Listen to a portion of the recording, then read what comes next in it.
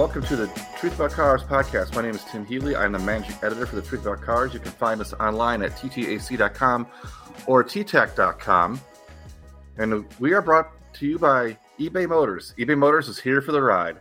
Your elbow grease, fresh installs, and a whole lot of love transformed 100,000 miles and a full body of rust. A body full of rust into a drive entirely its own. Brake kits, LED headlights, whatever you need, eBay Motors has it. And with eBay Guaranteed Fit, it's guaranteed to fit your ride the first time, every time, or your money back. Plus, at these prices, you're burning rubber, not cash. Keep your ride or die alive at ebaymotors.com. Eligible items only. Exclusions apply. Welcome back to the TTAC podcast. We are here with Jake Fisher, the Senior Director of Auto Testing from Consumer Reports. Jake, how are you doing this morning? I'm doing all right. So we are here to talk about your best and worst cars. I would like you to go ahead and start and tell us what you guys found to be the best and the worst of 2023 and why. All right. Well, so first of all, thank you for having me on. At the home office in Central Connecticut, we drive a lot of cars. We actually have about 94 different cars at the track right now, and we own all of them. So this last year, we actually bought 10 EVs, 10 plug-in hybrid vehicles, 10 hybrids, and 8 gas. That's kind of crazy. Amazing that that's happening now. That it seems like the brand new gas entries are kind of the minority of this world. But it's interesting. I get to drive kind of all the latest cars, and there are some really great ones and some not so much. So walk us through your favorites first. So, favorites. And this is always hard because it's my favorite or, the favorite of what we test. And the reason I say that is because I'm kind of a weirdo. So I'm a kind of a car enthusiast. The cars that I own are, Toyota MR2 that turned into a race car, S13 Nissan, which also turned into a drift car. So I I would say the lunatic fringe of cars. Fortunately, there's a couple of stick shift vehicles in our fleets too. But when I talk about kind of our favorites, Consumer Reports favorites, we're testing vehicles really for kind of everyday people, the majority of people who are looking for safe, reliable, affordable transport for their family. And, the ones that I think we tested this year that really come to the top are some of these kind of very practical cars. Accord Hybrid, the Honda CR-V Hybrid. These are vehicles that are just really easy to drive, very normal to drive, but incredibly fuel efficient and do things really, really well. The Prius Prime is in our fleet right now. Here's a vehicle that you could drive, every day completely on electricity, but you don't have to worry about range anxiety because that engine pops on. The other neat thing about the Prius Prime is that this generation, you get your full cargo capacity. If anyone who has experienced a Prius Prime before, that battery kind of took up a lot of the cargo that you had. Other really cool cars, BMW iX. Certainly not a cheap vehicle, but BMW is doing really well with their EVs. They're incredibly quiet, fast, smooth, developed. They're really impressive. And actually, the car that I'm driving right now that I really enjoy is the Kia Niro Hybrid. And the Kia Niro is kind of neat one because we've tested it in the plug-in hybrid, the hybrid, the gasoline one, hybrid, and then pure EV. So, kind of whatever flavor floats your boat in terms of electrification, they got it. And nobody seems to know what it is. People know what Priuses are, but the Niro is incredibly efficient and roomy and kind of quiet too. So there's some neat options out there. All right, it's interesting you mentioned the Niro. The reason I bring that up is I drove the all-electric version in the fall of 2022, and I liked the car well enough. I didn't dislike it, but nothing about it stood out to me where I would have put it on a best of list. So I'm curious as to why you did, beyond what you already just said. Well, look, we've got some weird professions here, right? I mean, I hopped out of a BMW iX and got into a Kia Niro. And believe me, the Kia Niro does not stand out compared to the BMW iX. But I could buy 3 Niros for the price of the iX. So I think what really stood out is the fact that it's around 30 grand. You got a car that gets nearly 50 miles per gallon, that is easy to use. It's got a nice big screen that works really easy to use. I think I think you said it really well. Nothing really stands out in a bad way.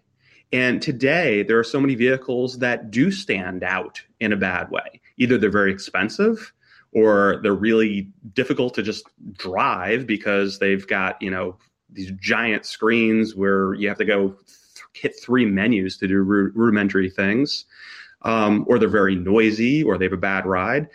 This is a vehicle that is kind of a good choice for people who aren't looking to stand out, but are looking for something that's, again, safe, reliable, easy to drive, quiet, safe, all those things. Okay, cool. And so, you mentioned in our kind of pre-show setup, you mentioned that your least favorite was the Alfa Romeo Tonale. I have not actually driven that yet, but I have driven the Hornet, both versions of the Hornet. And I don't want to spoil your answer, but I have a feeling I know why you didn't like the Tonale. But let's go ahead and hear from you first. Spoil away, my friend. What do you think about the Hornet? Okay, so my personal take is that I actually like the GT better. And the reason is I think the internal combustion powertrain is more responsive. I thought it was lighter, so it seemed to handle and ride a little bit better, or at least handle better. And you can also get most of the same convenience and safety features that you can get on the RT, on the GT for less money. So I know Dodge was sort of positioning it as a plug-in hybrid, or I don't know if I remember if it was plug-in or not, but they're positioning it as a hybrid performance vehicle, and it felt too heavy, ponderous, slow throttle response. I just didn't enjoy the PHEV as much, and if it was my money on the line, I'd rather buy the GT. Yeah, so you're talking about the plug-in hybrid. So now imagine the Alfa Romeo, which is only available as the plug-in hybrid and costs more. Mm-hmm. So I think, there you go. I think the answers are clear. And I'll throw in the fact that here we have this SUV that rides horribly. The Tonale, I mean, it's so incredibly stiff that it just beats you up. It's cramped inside, and all the things that you said. It's got this high. Again, I am quite positive about plug-in hybrids in general when they're kind of implemented well. And the Tonale is just kind of a weird one, right? I mean, there's kind of like this gasoline motor that's operating some wheels. The EV is really only rear-wheel drive, and you get into a situation where even, again, if you want to look at it as a sporty vehicle, again, I don't think people are necessarily, driving the majority of their times in the small SUV on a racetrack. But even if you are, you hit the gas and all of a sudden, you're moving from, as you move between gasoline and EV, you're actually moving from all-wheel drive to rear-wheel drive to front-wheel drive. I mean, it's not even, that's not what you want when you're in a corner. You want something kind of repeatable. But again, I don't think people are going to be racing this thing around, and it's a shame that it gives up so much in terms of just everyday comfort, to get that sporty handling, which I don't think necessarily you have to do. I mean, you look at again, you look at the BMWs of the world or Mercedes-Benz, or, that are able to handle really well and not beat you up so much. The Tonale was on your list, but I don't know if you mentioned any other. I didn't see anything in the setup there. Any other vehicles that you were disappointed in, let down by, we consider to be "quote unquote" a worse car. So I'd like to see if there's anything else on your mind of in that category. Well, I mean, it all depends on what it is that is the letdown, and unfortunately, I mean, for a lot of vehicles, I mean, the letdowns are, one, how unbelievably expensive vehicles are these days. I mean, again, in my line of work, I'm driving these cars. I'm not worried, that, I could drive the R Lucid. It's, I don't have to pay the $100,000 for it, and the truth is that so many vehicles are just so unbelievably expensive, and the reliability is really an issue. So, I mean, let's get past in terms of just the driving enjoyment of it. And look, the Lucid is unbelievably fast. But I mean, for a vehicle that costs that amount, and the truth is that like our Lucid, for instance, and our Rivians, you know, let's put aside kind of what they do. And they do a lot of really cool stuff. And we all kind of know about all the cool little features that are in some of these EVs. But when they're spending a lot of their life going back and getting serviced, and not at your local Rivian or Lucid dealer, but actually on a flatbed out of state, because that's the only place they could do service for us when we're in Connecticut, it's really, really disappointing. I'd like to know a little bit more. We'll talk about our best cars and worst cars on the T-Tech side after our mid-show ad break, but I'd like to know a little bit more about what you guys do in terms of reliability. A lot of automotive journalists just don't cover reliability for reasons I would hope are fairly obvious, but just in case people don't know that. Most of us don't have the resources or the staffing to keep a vehicle for a real long time. Some of the car magazines, aka the buff books, they'll do long-term testers. When I worked at Consumer Guide Automotive years ago, Consumer Guide used to have long-term testers. I don't believe they do anymore.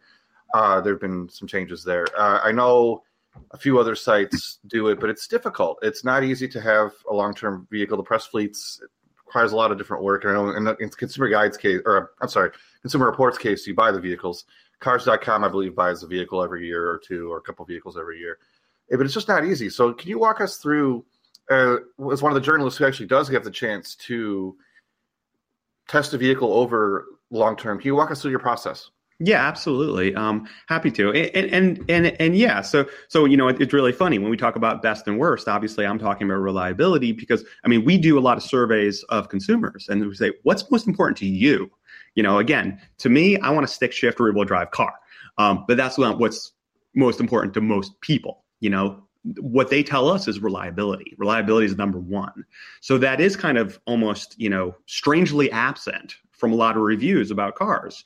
Now, the way we do it, now you're absolutely correct. We purchase all the vehicles that we test. We keep them for an extended amount of time. But regardless of what happens to our vehicle, if it's reliable or not, that has nothing to do with our judgment or reliability. We often actually purchase the very first ones off the factory floor, right? I mean, we like to get them early so we get the testing done. And the truth is that, like I mentioned Lucid, I mentioned Rivian to you. I have no doubt that some of the problems we're having with those vehicles probably have been remedied on some of the later production. The way we do reliability is from surveys from hundreds of thousands of owners. So when we talk about reliability, and that is part of the score, when we score a vehicle, reliability is a big chunk of that. We're looking at this last year, we had well over 300,000 vehicles on our survey. So we're looking at basically what exactly people are telling us happened with those cars. And if we had, 1 or 5 or 10 or 20 cars, we're not making judgment. We're looking at hundreds of vehicles of even each model. And we're finding out exactly what goes wrong, what areas they're going wrong, what components are going wrong, what it costs them to repair. And we do an extensive analysis on that. And that's how we predict the reliability of cars.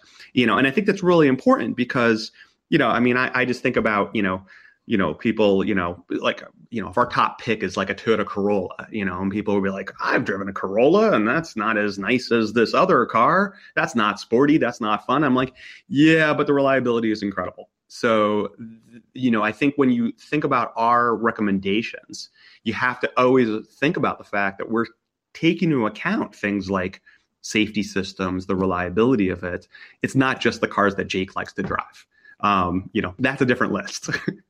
Yeah, that makes a lot of sense. Reliability is obviously difficult to measure. I mean, like you said, you have to do it either through talking to consumers, which J.D. Power also does. Although there's some controversy there because J.D. Power, their surveys sometimes people ding a car for reliability when what they're really saying is they don't like the infotainment system. So there's been some discussion on there. But for us, for a lot of journalists, it's just hard because we don't have the chance to have the car long enough, and we're getting into however many cars per year. But reliability is a long-term thing, and unless you can have a car for at least a year, and even then, I think a year can be a bit limiting because most consumers are going to own a vehicle much longer than that. So it is difficult to sort of measure, but that is very interesting that you guys do it via survey so that there's a large sample size. Can you tell me what the sample size is without giving away too much corporate inside information? I'll tell you anything you want. So like I said, we have about well over 300,000 vehicles this last year for all of the data that we had. And I think it's super interesting. I mean, look, I'm not going to go and say nasty things about JD Power. I think JD Power does some really good stuff. But very often people confuse the IQS study, the initial quality study, for reliability, and Gavin Drew's like, well, they said this and we said this, again, IQS is the first 90 days quality. Okay. I'm not talking about quality. I'm talking reliability. Mm-hmm. I suppose some people use them interchangeable, but quality is like, do I like the fabrics? Do I like the ride? Do I like how the cup holder works? That's the kind of stuff that might be initial quality. We're talking about reliability. So our reliability, when we're predicting, we're looking back 1, 2, 3 years. We're looking at, higher mileage vehicles, what's going on in those. And we're really talking about things that broke, not about preferences, not about, did you like, again, how's the car smell or ride? I'm not asking about that. I'm asking specifically about, what actually broke on the car. And of course we weight them too. When we talk about reliability, you've ever, problems per 100. We don't talk about problems per 100. And that's because one problem might be a little piece of trim that's broken. Another problem might be the battery on your EV failed. So we weight them based on severity. And that's, again, how we look at reliability. That makes sense. One last question on that topic, and then we have to take a quick ad break. I don't know if this data is publicly available outside of what JD Power has, but do you look at warranty claims? I don't believe that's publicly available to begin with, so I could be completely wrong on this one. But I was just wondering if there's anything you do to look at warranty claims or anything like that as well. Well, I will say this, that, when it comes to warranty claims, I mean, we do have a dialogue with the manufacturers, and they're very interested in what we say about reliability. And very often that the problems that we're hearing from consumers do match what they're seeing in terms of warranty claims. But I will also caution that there are many issues that won't show up in warranty. You think about issues such as, which we all deal with, is intermittent problems with electronics, for instance. There may not be a warranty claim. There may be where they have to change components or something like that. But, if you have a problem that's an ongoing problem that you're unable to get fixed or get resolution from the manufacturer, that will show up on our survey, but not necessarily as a warranty claim. And we're going to take a quick break from the T-Tech podcast to talk to Matthew Guy about some stuff that he uses in his driveway, just so you know that we don't just review products off Amazon, we actually use them ourselves.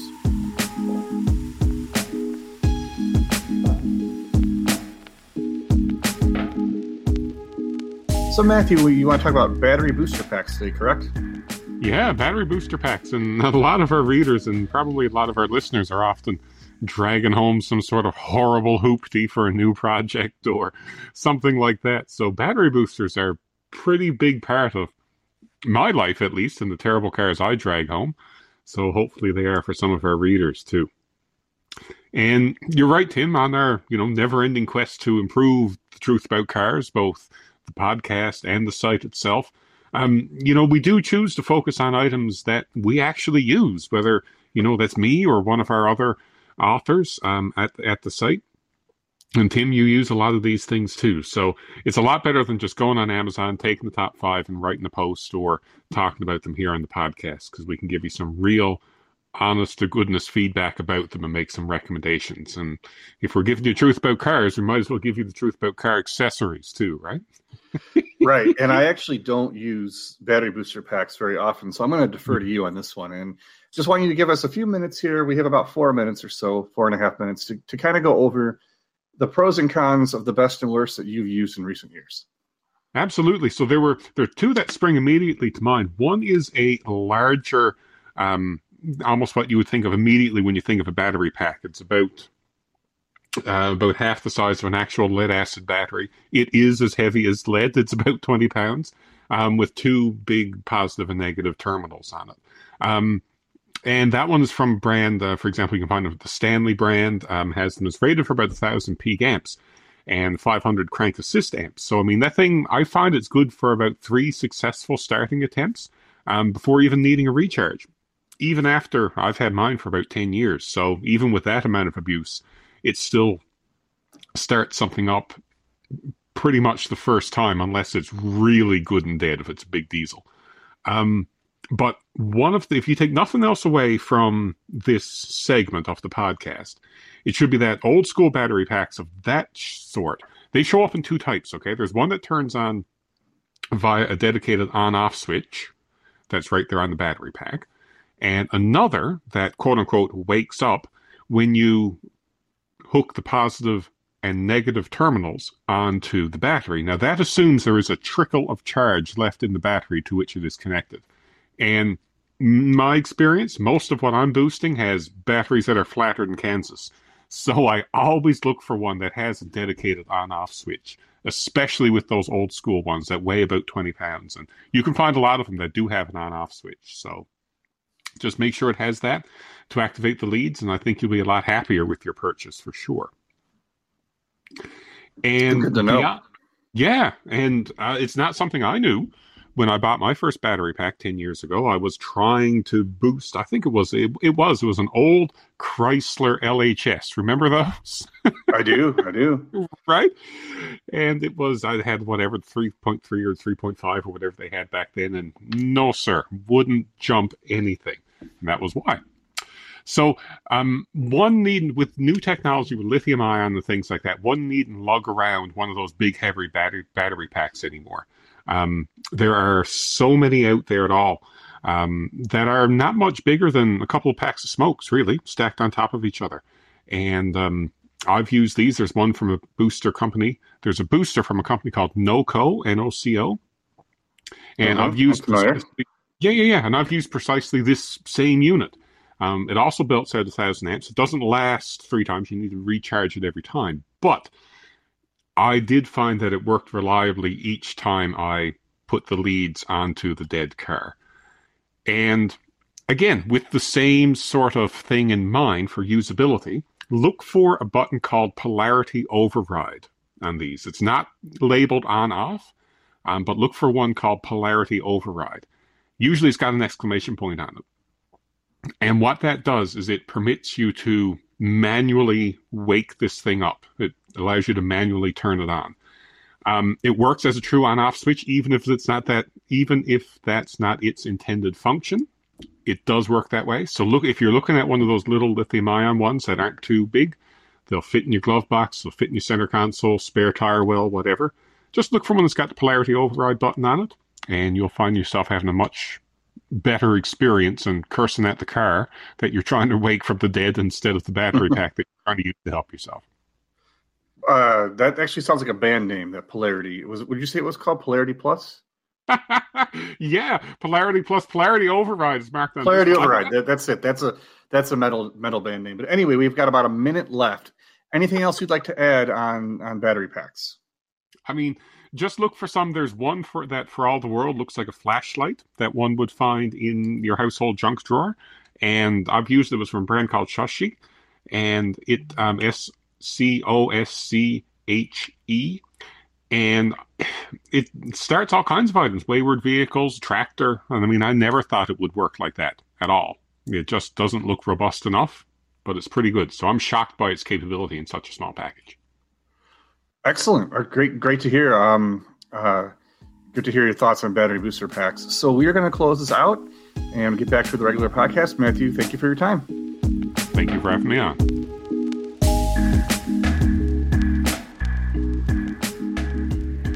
eBay Motors. eBay Motors is here for the ride. We are brought to you by eBay Motors. And we're going to talk a little bit, just for the next minute or two here, about a car that you love. So, Jake, can you tell me walk me through a car that you had in the past or that you still have now that you loved. Let's see. Well, my strange vehicles.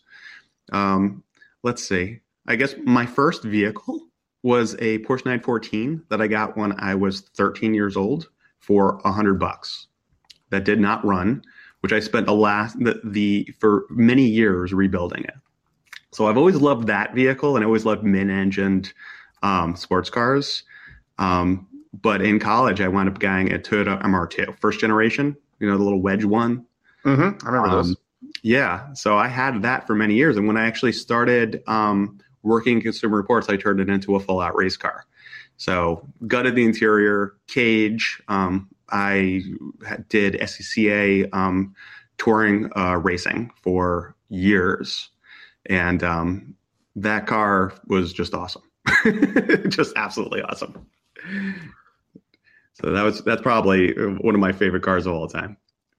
Excellent. And I talked last week about my Fox Body Mustang, which was the vehicle that I loved. But, the other one I had, so I've only owned 4 cars in my life. Everything else has been press cars, or I've been in the city where I didn't need a car. And my Honda Accord was, I didn't love it for being fun to drive, although it was relatively fun to drive for a 2-door. It was a 2-door. It was a 2-door Accord coupe.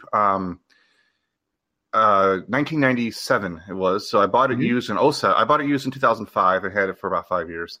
And I found it to be sort of fun to drive, but really what it was a good commuter car. It was just fuel efficient, kind of fun enough to drive to keep you from being bored. So that was always good and reliable. Definitely a very reliable vehicle. And then good for road trips. The only thing I didn't like about that car is when I stopped driving it on a regular basis so that I could get to the get in press cars more often. I found that Hondas don't like to sit. So that was kind of rough. It was once I started driving test cars on a regular basis and not being in my Accord very often, it started breaking. So Hondas need to be driven, or at least older ones do. If you keep them maintained and keep driving them, they will last quite some time. So with that being said, we are going to come back to our best and worst cars. We had Jake walk us through how Consumer Reports does it. Now it's our turn, and we're going to talk about a little bit about how T-Tech does it in our best and worst of 2023. And it's a little bit different in terms of, well, first of all, we don't have the test track that Consumer Reports has. We don't buy our own cars. We do, unfortunately or fortunately, rely on manufacturer loans, which is a bit of an ethical, there's a lot of ethical issues we have to kind of navigate. But also we have a team that's all remote. So we have people pulling from different press fleets, living in different areas, different roads, different weather conditions. We have 3 or 4 freelancers and myself who are in test cars on a regular basis. And so what we did is I asked those people, as well as myself, to come up with 3 2023 or 2024 model year vehicles that they drove during the calendar year 2023. We were also willing to make exceptions for 2022s that hadn't changed, or even a 2021 that hadn't changed. If it was the same vehicle and they drove it in 23, because there are sometimes, especially in this post-COVID world, there are sometimes vehicles that are a model year or 2 behind in our press fleets. Just for whatever reason, they just didn't get out of the fleet that quickly. So we kind of rolled through and talked about it and came up with our lists. And it was very different for all of us, except for one thing.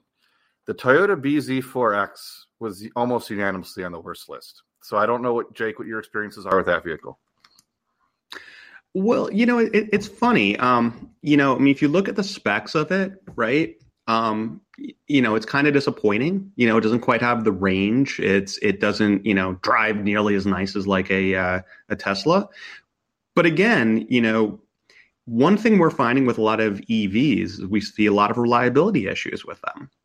And to a normal consumer, you know what?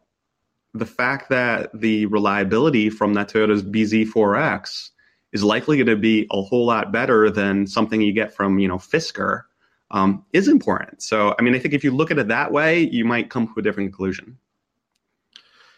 Interesting. And then to stay with Toyota a little bit, to stay with Toyota just a little bit, we don't want to pick on them too much because some of their vehicles are really good. And two of my freelancers, I've actually not driven the vehicle yet, except for one brief hot lap at Road America last spring. I've not driven the car on alone. The Toyota GR Corolla made the list for two of my freelancers. So obviously that car has been impressing some people. Again, it's what lens you're looking at this vehicle through. I've driven the GR Corolla as well, and it's awesome around our track. We have a handling track; it's amazing. Everyday driving to work and back may not be the best tool for the job. That was my basic assessment after one lap at Road America. Now that being said, talking about daily driving and back, there are also vehicles that mix the enthusiast side and the daily driving side. So one of my top picks for last year was the Acura Integra. Not the Type, it was actually the Type S, but I also really enjoyed the A-Spec. Both are manual transmission cars. Both are really fun to drive, and both are luxurious enough and docile enough when driven gently that you could easily drive those to the office every day if you were still commuting to work. I got something to say on this. Go for it. Well, the funny thing is that, when we purchase vehicles and we test them, we try to test them how most people are going to buy them. And, it's funny with the Integra, because I agree. One thing that Honda does incredibly is stick shifts, clutches, they make the cars, just an absolute joy to drive. But we tested ours out of automatic because the vast majority of people who are buying that car buy them as automatics. And that kind of takes the life out of that car. It becomes basically kind of a pricey Civic at that point.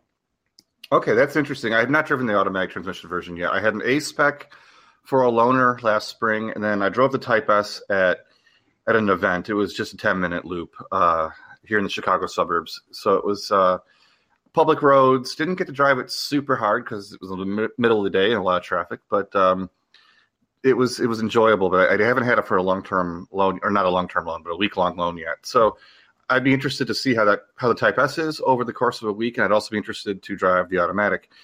We also have had a couple electric vehicles that got some mention. I drove the Prius for the first time in September.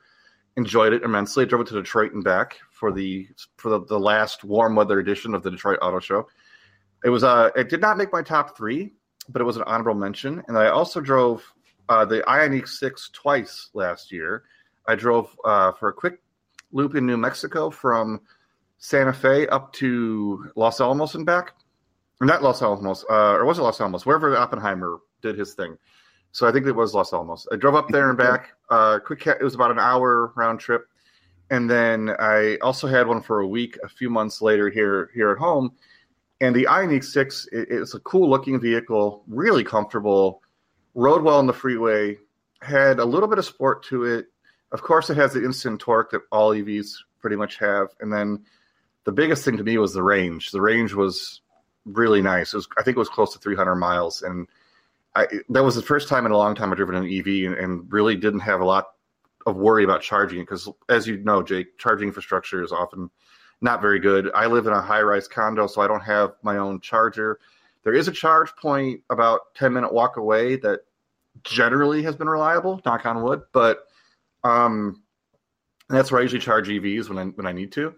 But it was nice with the Ioniq 6, and I almost didn't need to charge it. The only reason I had to is I had two longer road trips to the suburbs while I was in possession of the car, and I did put enough miles on it that I needed to charge a little bit before sending it back. But the range there was great. And before I keep rambling on too much, I want to see what you guys at Consumer Reports had in terms of experience with the Ioniq 6. Yeah, well, I'm a big fan of the Ioniq 6. I actually considered kind of throwing it on my list for you guys, other than the fact that I like the Ioniq 5 better because it's kind of the same car with more room. Okay, more room. That makes sense. And we actually do our own range tests, and despite the EPA estimates, which show the Ioniq 6 more, we actually got more range out of our Ioniq 5. So I think that's kind of the Ioniq 6 is kind of like an Ioniq 5, which is less room inside, but really impressive. But the thing about the charging infrastructure, and this is where it gets real tough. I mean, if I take that Ioniq 6 or the Ioniq 5 for that matter, and kind of put it up against the Tesla Model 3 or Tesla Model Y, I mean, the Hyundais seem just more developed. I mean, they ride better, they're quieter. They're certainly easier to live with because not everything is through one screen. I think about the Teslas as almost like the Chromebook of cars, right? I mean, it's just kind of like just what you need to go. But I think for shopping holistically, you're still better off with a Tesla these days just because the Tesla infrastructure just is far superior than anything else. I mean, you don't have to mess around with, different accounts for every charging network, and they tend to work at the speeds that they're promised. So we're still kind of recommending people, just go get a Tesla because you could actually charge it if you want to take a trip. You're, maybe you're okay with something else, but you never really know. The other thing is when you look at the entire EV, it seems like the whole fleet of EVs are going to be switching over to the Tesla connector. It's kind of a weird time right now to go buy an EV when next year the whole world's going to be different. Wait till you get the Lightning connector or whatever in your phone. Don't get the 30 pin. You know what I mean? Yeah, exactly. I know exactly what you mean. As an iPhone owner, the switch to USB-C was frustrating. Right. So comparing our lists of best cars, we'll talk about worst ones in just a moment. Always fun to go out talking about the worst, right? Save the best for last, not this time. But looking at your list and comparing it to ours, there are a couple cars that I'm also seeing. We allowed honorable mention. So if somebody had, we said pick 3, but if somebody had 5 or 6 cars in mind, they could add honorable mentions.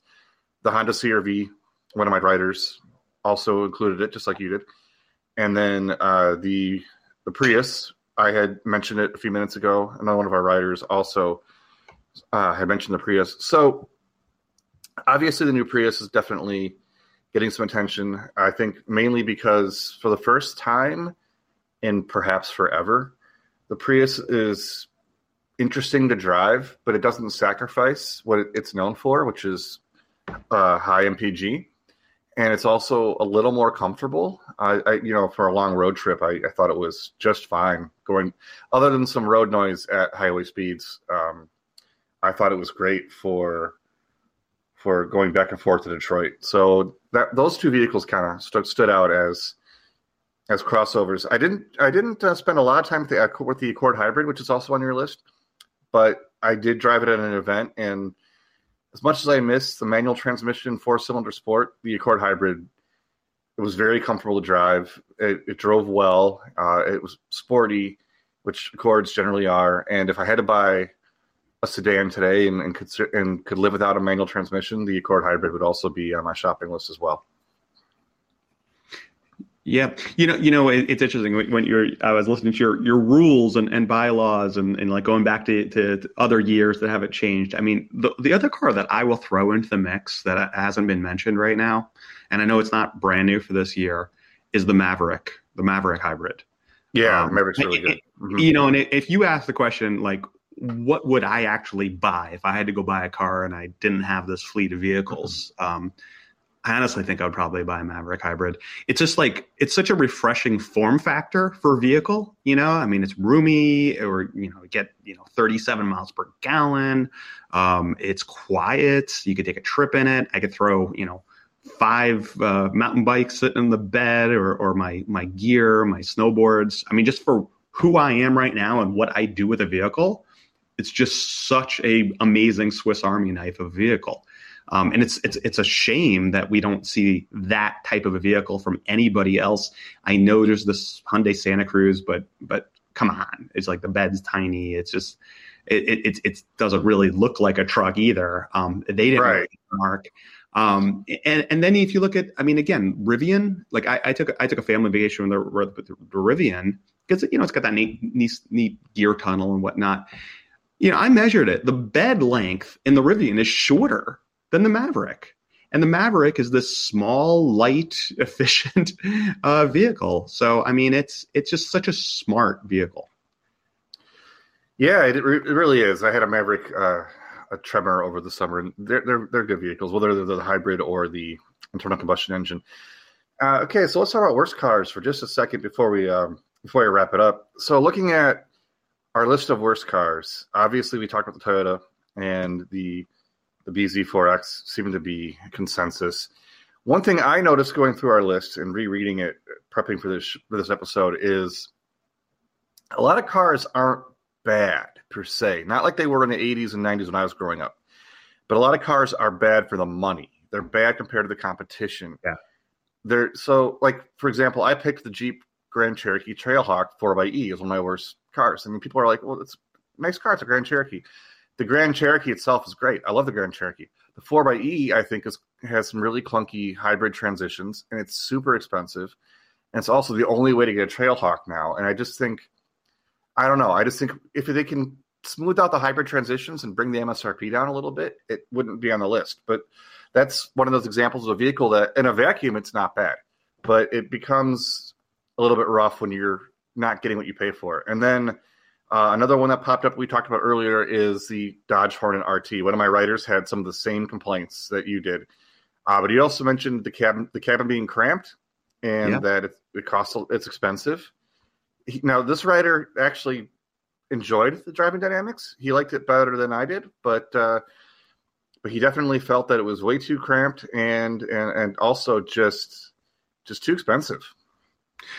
You know, I mean, it's almost worth talking about, plug-in hybrids and Stellantis just for a second, because I'm a little bit afraid that they're kind of giving plug-in hybrids kind of a bad name.